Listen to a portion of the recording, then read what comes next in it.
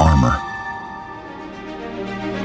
Welcome to the Inner Armor podcast with Dr. Timothy Royer, where we explore ways to train our brains and bodies to become dynamically resilient so that we can all, from professional athletes to ordinary people, perform at our potential.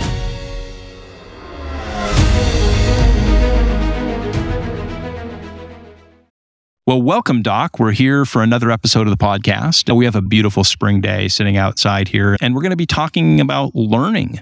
We're not talking about learning in a classroom because learning is very organic. All of life is about learning and developing and growing. Yeah, I mean, when you think about relationships, what are you learning, good and bad, in relationships? When you think about how you handle different stressors in life, there's a learning process that goes on. When we talk about optimization of the human brain and body, the foundational element is that a human can learn and change. One of the greatest things is how well we can adapt to things and learn how to function in different environments under different stressors. I wouldn't do the job that I do if I didn't believe that people could learn and change, and that even in the worst situation, the human brain and body is so amazing that it can learn new pathways. It can learn new responses. It can learn to be at its best in pressure situations. Change and learning is at our core. And that's how, when we exist, as we grow, it comes from that. You've talked an awful lot about how stress is necessary. We've talked about whether the way that we look at a lot of different things physiologically in the body, they need stress to survive. The heart needs a component of stress, but we want to manage that stress and balance that stress so that for every equal stress, there's an equal recovery. And there's this balance of the autonomic nervous system. The autonomic nervous system requires stress in order to be able to handle situations over time. So when we're doing things like teaching breathing and coherence, we're creating more flexibility within the autonomic nervous system so that it can be able to adapt to stress and still function at a very high level. Learning happens best when there's more elasticity. When I can teach somebody how to control their autonomic nervous system, they're going to be significantly better at learning. Whatever you're doing, working in the workplace, the system learns better.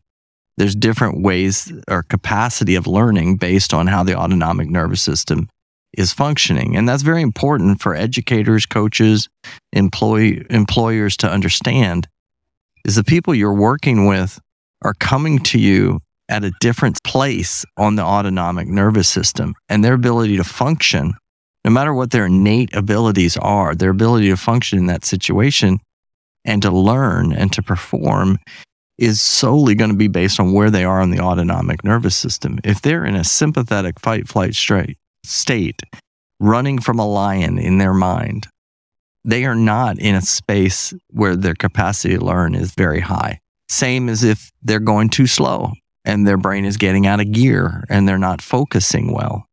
They're not picking up the information. I've got a colleague that I work with that I can tell when he's not focusing. And I'm thinking, I should just stop my conversation. Sometimes I do.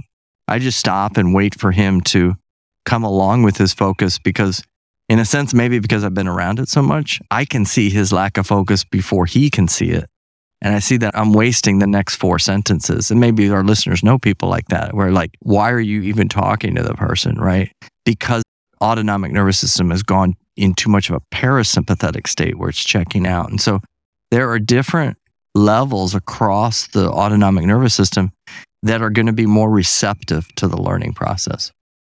And so it's very difficult when you have a young child who's under extreme levels of stress. People don't misdiagnose them as having an attention disorder or a lot of times a learning disability when they're just trying to survive. And that's going to play out in every stage of development, is that if we're in survival mode, it's really hard to even learn the foundational things that occur in development, like language. But that repetitiveness in the brain is something that when you first watch a child learn and you're looking at brain imaging, it's very interesting. Let's take the alphabet, for instance. The letter A is just an abstract shape, right? That's all it is. It's nothing magical about the letter A. And if you look at imaging with a child and you show them the letter A and you show them a scribble, their brain sees both of those things. And if you watch how the neurons firing, we're talking about evoked potential, the timing is exactly the same between when they see the letter A and they see the scribble. They see it their brain fires up in the exact same amount of time because they're just two abstract shapes. Now, what happens is the more I reinforce, that's the letter A. Okay. So I reward the individual. So this is a basic level reward. A, yes. B, no, that's not a B. Okay. That's an A. Okay. And all of us did this, right?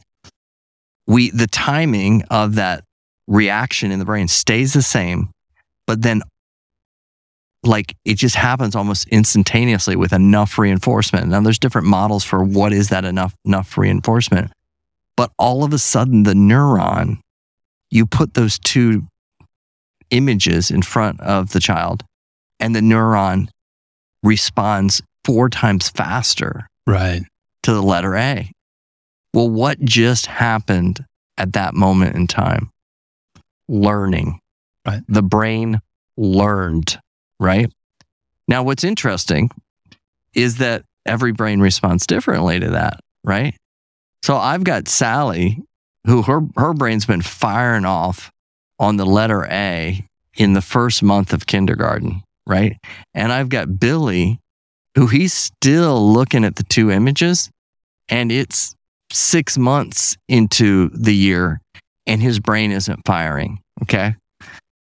So the way that we do education, okay, is we just keep moving along because they're both 5 years, 6 months. So they both have to be doing this at this pace, but they're not learning at the same pace, right? Now, this model will follow you throughout everything that you learn. When you first learn to throw a ball, when you walk, when you learn how to balance yourself so that you can walk and go up a set of stairs and those things. This is all this like firing in the brain that initially it's the same, but then all of a sudden you learn something new, okay? And again, that comes through reinforcement. If I say dada, but it's really mama, right? I'm still in that stage where the brain is firing the same with the same auditory output. But the moment I start to say dada correctly, then you'll see that firing when that child recognizes dada, that they're going to trigger that response. So being able to track that brings up a larger question into how we do education, which is another discussion down the road, but I think it's something to throw out there. I would say what happens to Sally and Billy? One, Sally is bored out of her mind if we're waiting for everybody else to catch up, or Billy is getting left behind because I'm not looking at his brain and seeing, is he ready to move on? And Sally might be able to move at a much faster pace if I would be looking at her brain, or something as basic as doing good baseline assessment with kids at the right periods of time will let you know, are these evoked potentials improving, that we tailor make education based on the person's capacity. So that's that initial like training, base level learning. There's something that's going on in the brain at that time. And it's going to be hard you have to kind of go back to the basics. And I think the place that we really see this is in visual development. Okay, so I want everybody to think about different ways that you can learn, and we use our senses to take in information, which we've talked about that. Like many times we get lost in our thoughts and feelings and emotions and behaviors because we're not really taking in our senses correctly, right? We're just relying on the frontal lobe and not being present on those senses. But when we think of early development and the use of sensory input, Okay. Language comprehension. Okay. Now, expression does involve motor skills. Okay. Because I have to activate the sensory motor strip, which then activates different things within the mouth and the vocal cords and those kind of things. But comprehension of language, understanding language, has little to no involvement of muscle control. Now think about that for a second, okay? There's a difference between how I'm taking in something that I hear at an early age and something that I see, okay? Because vision involves not just the shape of the eye, okay, and how clear I see something, but it has and we've talked about this many times, it has this muscle component to this synchronization of the muscles that has to happen in order for me to see data correctly. And if those eyes aren't synchronized, I'm going to see a double image, and that child's never seen this before. So the double image, and it's very interesting when we fix this in kids, is they're like, oh, I never knew that there's only one letter there. I thought it was always two. Or I thought the letters were always supposed to be bouncing up and down. They're bouncing up and down because there's not good synchronization or good eye control related to the muscles. So what happens early on is we get through some of the language stuff, but we quickly, especially in the US, we want to get right into reading, because that's what we're going to talk about in the mom group or at work with my buddies. Hey, Johnny read his first chapter book, right? Like, this is big time. This is kind of like a medal of honor, right? Is my kid has done this. But we start them to learn to read, and that sense isn't ready to read because it involves so much coordination, right? So if I take Johnny, who's can't even walk on a balance beam or dribble a ball, and I'm trying to teach him to read, what Johnny is going to do is he's going to ingrain those patterns that you just talked about in a way that's negative. He's going to find a way to compensate because he wants reinforcement.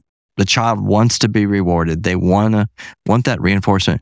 So he's going to find a way to read that may not be the best pathway to read. So this is very interesting when we watch kids at an early age when they're learning to read, is there are two different types of ways. There's more patterns in that, but two primary ways that you'll watch in the brain it light up as the person's learning to read. So you'll have one way in which the visual areas of the brain will process it, and then they'll send it over to the left side of the brain, to the auditory side, to sound the word out. So they see the letter C-A-T, and they sound it out in their head, or sometimes you'll see a child even do it verbally, where there'll be cat, and you'll watch the left side of the brain light up, and now it becomes an auditory thing that they interpret that. They hear the word cat. They don't see the word cat. They see the letters, hear it with cat, and then the other area of their brain, which now is going to process it again visually, may input that or output that, okay? And you watch these 3 or 4 areas light up. But then you watch a child who's they have good visual coordination, and they can take in more than one letter at a time.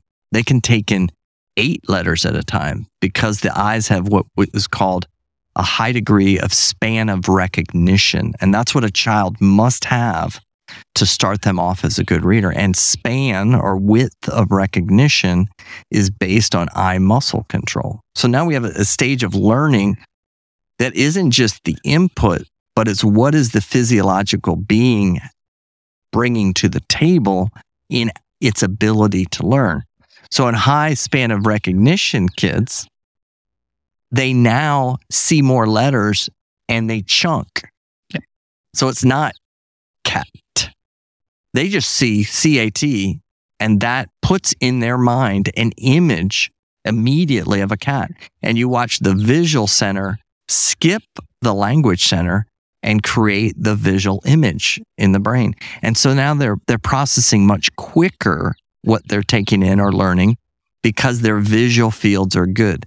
Now, when we expand this out further, this happens for adults too, is we become kind of blocked in our processing of things. And this is why you'll ask an adult, what'd you like better, the movie or the book? Oh, the movie, and I didn't like the book. Because it was harder for them to take that image that the writer was trying to create and turn it into a picture because they're using too much of their brain to do that. And it's so interesting when I do this with kids. And again, this stuff, we're starting at a very early process, but this applies to everybody because now you're going to learn these pathways that you then carry into middle school, right, high school, college, the workplace. And you don't realize it, but you've developed pathways early on that are inhibiting your potential because you're using all these areas of the brain to do a task that was initially meant to be at a much quicker rate. So this is really interesting with kids where we can see it in imaging, but I can also see it in a simple task like this, where I'll ask them, draw me a picture of this phrase, the cat jumped over the fence. Okay. And so they'll draw a simple picture of it. And the one that the auditory learner, I'll ask them, what color's the cat? And they'll look at me like I'm from Mars. Well, you didn't tell me what color the cat is. What color is the fence and how tall is the fence? I have no idea what you're talking about because they literally are sounding out the cat jumped over the fence and it becomes an auditory thing versus that's not what the writer intended. It's not just a cat jumping over the fence. It's a black cat or right, whatever color cat, and the fence is this big, and I want to create this right image for you. That's why in a really good reader who goes back to good muscle coordination in the eyes, you can never make a movie ever that will match the book. We accept the fact that this child, Johnny's going to be a poor reader, so we're going to direct them in other ways. And I've had many an adult that will say, well, I'm just not a great reader. It's very interesting when we do a lot of assessments on pro athletes. We do a lot of draft testing. And many times I will see that their visual convergence, which is the ability to bring the eyes inward at around 16 inches and less, is very poor.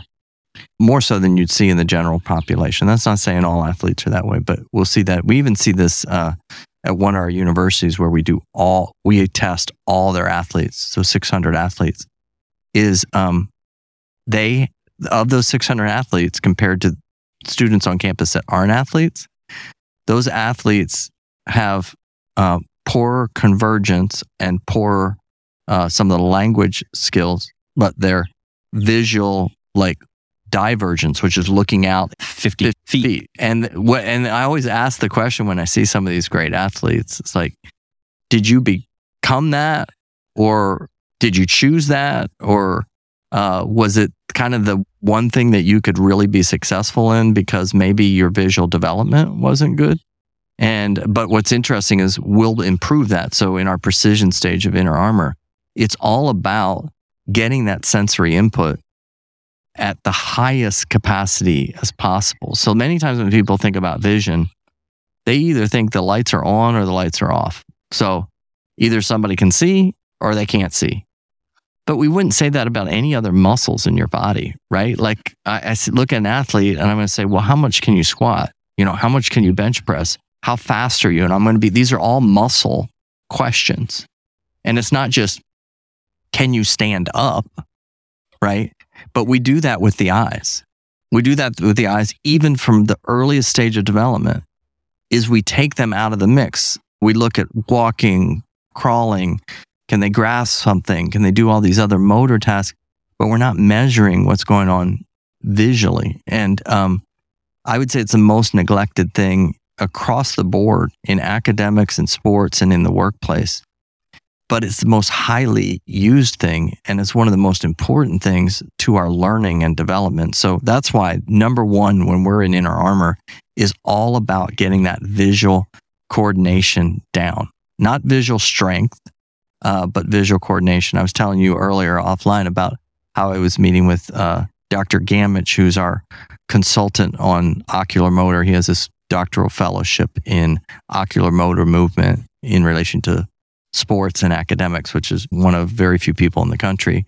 And I had the opportunity to be meeting with him yesterday, and we were talking through things. I was like, Paul, tell me about what's a good example of this ocular strength, ocular coordination, whatever this is. Well, imagine a kid sitting down at a piano, right? Or anybody, two people, and it's not the strength in your fingers, right? Like you can just bang on the keys and you actually might have greater strength than the next person. But when I teach you to play a piano piece, now you're using that muscle strength in a coordinated way to create this music. And so there's this coordination. And I thought, man, that is such a beautiful example of, we just expect, hey, you got fingers, there's muscles there, boom, go at it, right? But that's not how it is with our eyes. Our eyes really need this kind of piano component to them, that they can be very flexible in order for our learning to be optimal.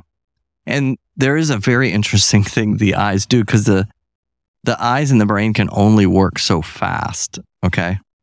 And there are things in sports that come at you that are way faster than what you can neurologically process. You can process about 280 miles an hour, okay? But sometimes there's things, what goes on in the brain as far as the neurons, but there's these things that are just lightning fast. And when you study the eyes, what you find out is we have this, it's really fascinating, is we have this ability to almost look into the future when we're looking at an object. This is why we can make these split-second decisions when it really, if you do the math, you shouldn't have been able to process that. And that's because as that ball is moving, or that object, think how fast the spear is coming at somebody. And you want to make sure the sensory inputs are correct so that you're not adding more stress on the brain, right? So if the brain is having to do cat and listen to that and process it before it can ever even know what it was, okay, versus seeing the image of it, right? Then you're just increasing more stress on the brain. You're having to use more electrical current, right?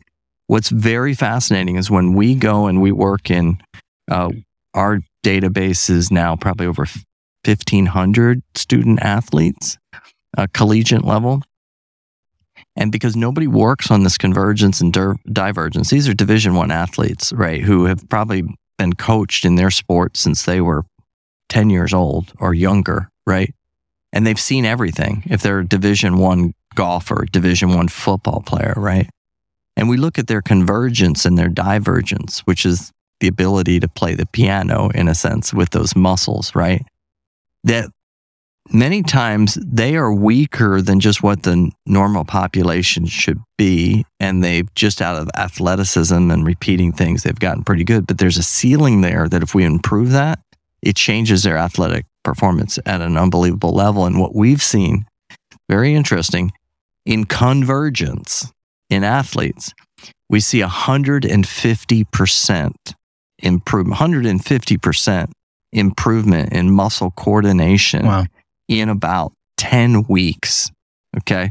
That's going to increase the available time for them to process the fastball because their coordination is so much faster in their eyes that now their brain has more time to think about, okay, how am I going to position my hands to hit this ball with the bat? In divergence, which is interesting, which is looking out, we still see improvement. It's around 80 to 90%, but it's not the same as convergence, which to me as kind of a scientist says, oh, that's interesting. Are they slightly more convergence deficient? Because there's no reason one should be better than the other. And we improve both of them, which also improves their binocular vision and their depth perception, their peripheral awareness. But it is interesting to see that. It's also interesting to see how you take this finely tuned athlete who you think has had everything addressed, and all of a sudden you improve their visual coordination. It changes everything. We also see it in the workplace. We go into companies where we'll improve their visual coordination, Like we can't go back to when they were 5 years old, right? But we can rework some of these things, right? We rework it and we'll see 25 to 30% improvement in processing speed. Well, if I'm an employer with an employee that now can process visually 25 to 30% faster, how much of what goes on in the workplace is visual, right? To me, that's another day and a half of work, right? For sure. And it's more than that, it's less stress on that person because they're not trying to play this piano piece that they have no coordination to play with, and they're stumbling through it and it's taking all their energy. Their eyes are just flowing along, like they're playing Beethoven with their eyes, right? And like I said earlier, we tend to just see vision as on-off switch, but it's not that. Vision's on a continuum based on your muscle coordination, which we want to teach in all stages of learning. Early learning, before I even introduce the person to reading, I want to know what that child's capabilities are. So I don't do exactly what you talked about earlier, ingrained pathways that are negative that I'm now going to have to take more time. Every inch forward I do in that negative pathway where they're having to use multiple areas of the brain to process written text. I've got to unlearn that sometime along the way, right? We're setting that base first, the base of growth. We talked about that at the beginning. Okay, like my capacity on all three of these levels is really going to be dependent on what my autonomic nervous system is doing. And it all goes upstream, up to the autonomic nervous system. Any learning that's going to happen, any behavioral interaction, any emotional, any psychological, is all going to start upstream. And if that autonomic nervous system is not balanced, we're never going to see what that person's true potential is. Even in somebody that we think is at the highest level they can be, if upstream their autonomic nervous system is out of balance, then we're not getting all the potential that's in that brain and their body. And that's where we want to start. And then one of those components, apart from the autonomic nervous system, that's super important. And that's what we'll do with like the precision side of our program is we want to develop binocular skills. We then test speed and accuracy. And so we know what an elite quarterback, the fastest they can go, but they have to give up a little bit of accuracy to be able to maintain the speed that they're going to need because they have to make decisions so fast. And this is the roadblock that I hit with a lot of quarterbacks. And in the NFL, 11 of the starting quarterbacks I've either assessed in one way or worked with, so I know what these numbers are, right? Is that it's the balance between the two that make them efficient. But you'll get these quarterbacks because they're very cerebral many times that get so hung up on perfection that they lose the speed, and they saw it perfectly and they analyzed it perfectly, but there wasn't enough time left to actually initiate in that 3 seconds what they needed to deliver the ball, right? Or I have another kind of set of quarterbacks who they're making these fast decisions, but they're doing it without all the input, and so their accuracy go down. So we can measure this, and we measured it in our vision testing. And so we want to be around a 0.4 in our task, 0.4 seconds visually, with an accuracy of around 85%. That's the sweet spot for that particular position and where it's going to be. It's going to have some errors, but it's not going to have too many errors. And I would say that formula applies to a lot of every area of our life, really, when it comes to processing speed. We don't want to be obsessing, okay, to the point that we slow down, but we also don't want to be going so fast and impulsive that we're making mistakes. There's actually a great study done around 2012, 2013, where they looked at gray matter and white matter in the brain before EEG training and biofeedback training, what we do a lot of, where we're trying to teach these new pathways, ingrain these pathways. And then after 12 weeks of training, and imaging, real live imaging that measures gray matter, white matter. The white matter is more like the phone lines that are connecting everything, and the gray matter is more like the storage areas.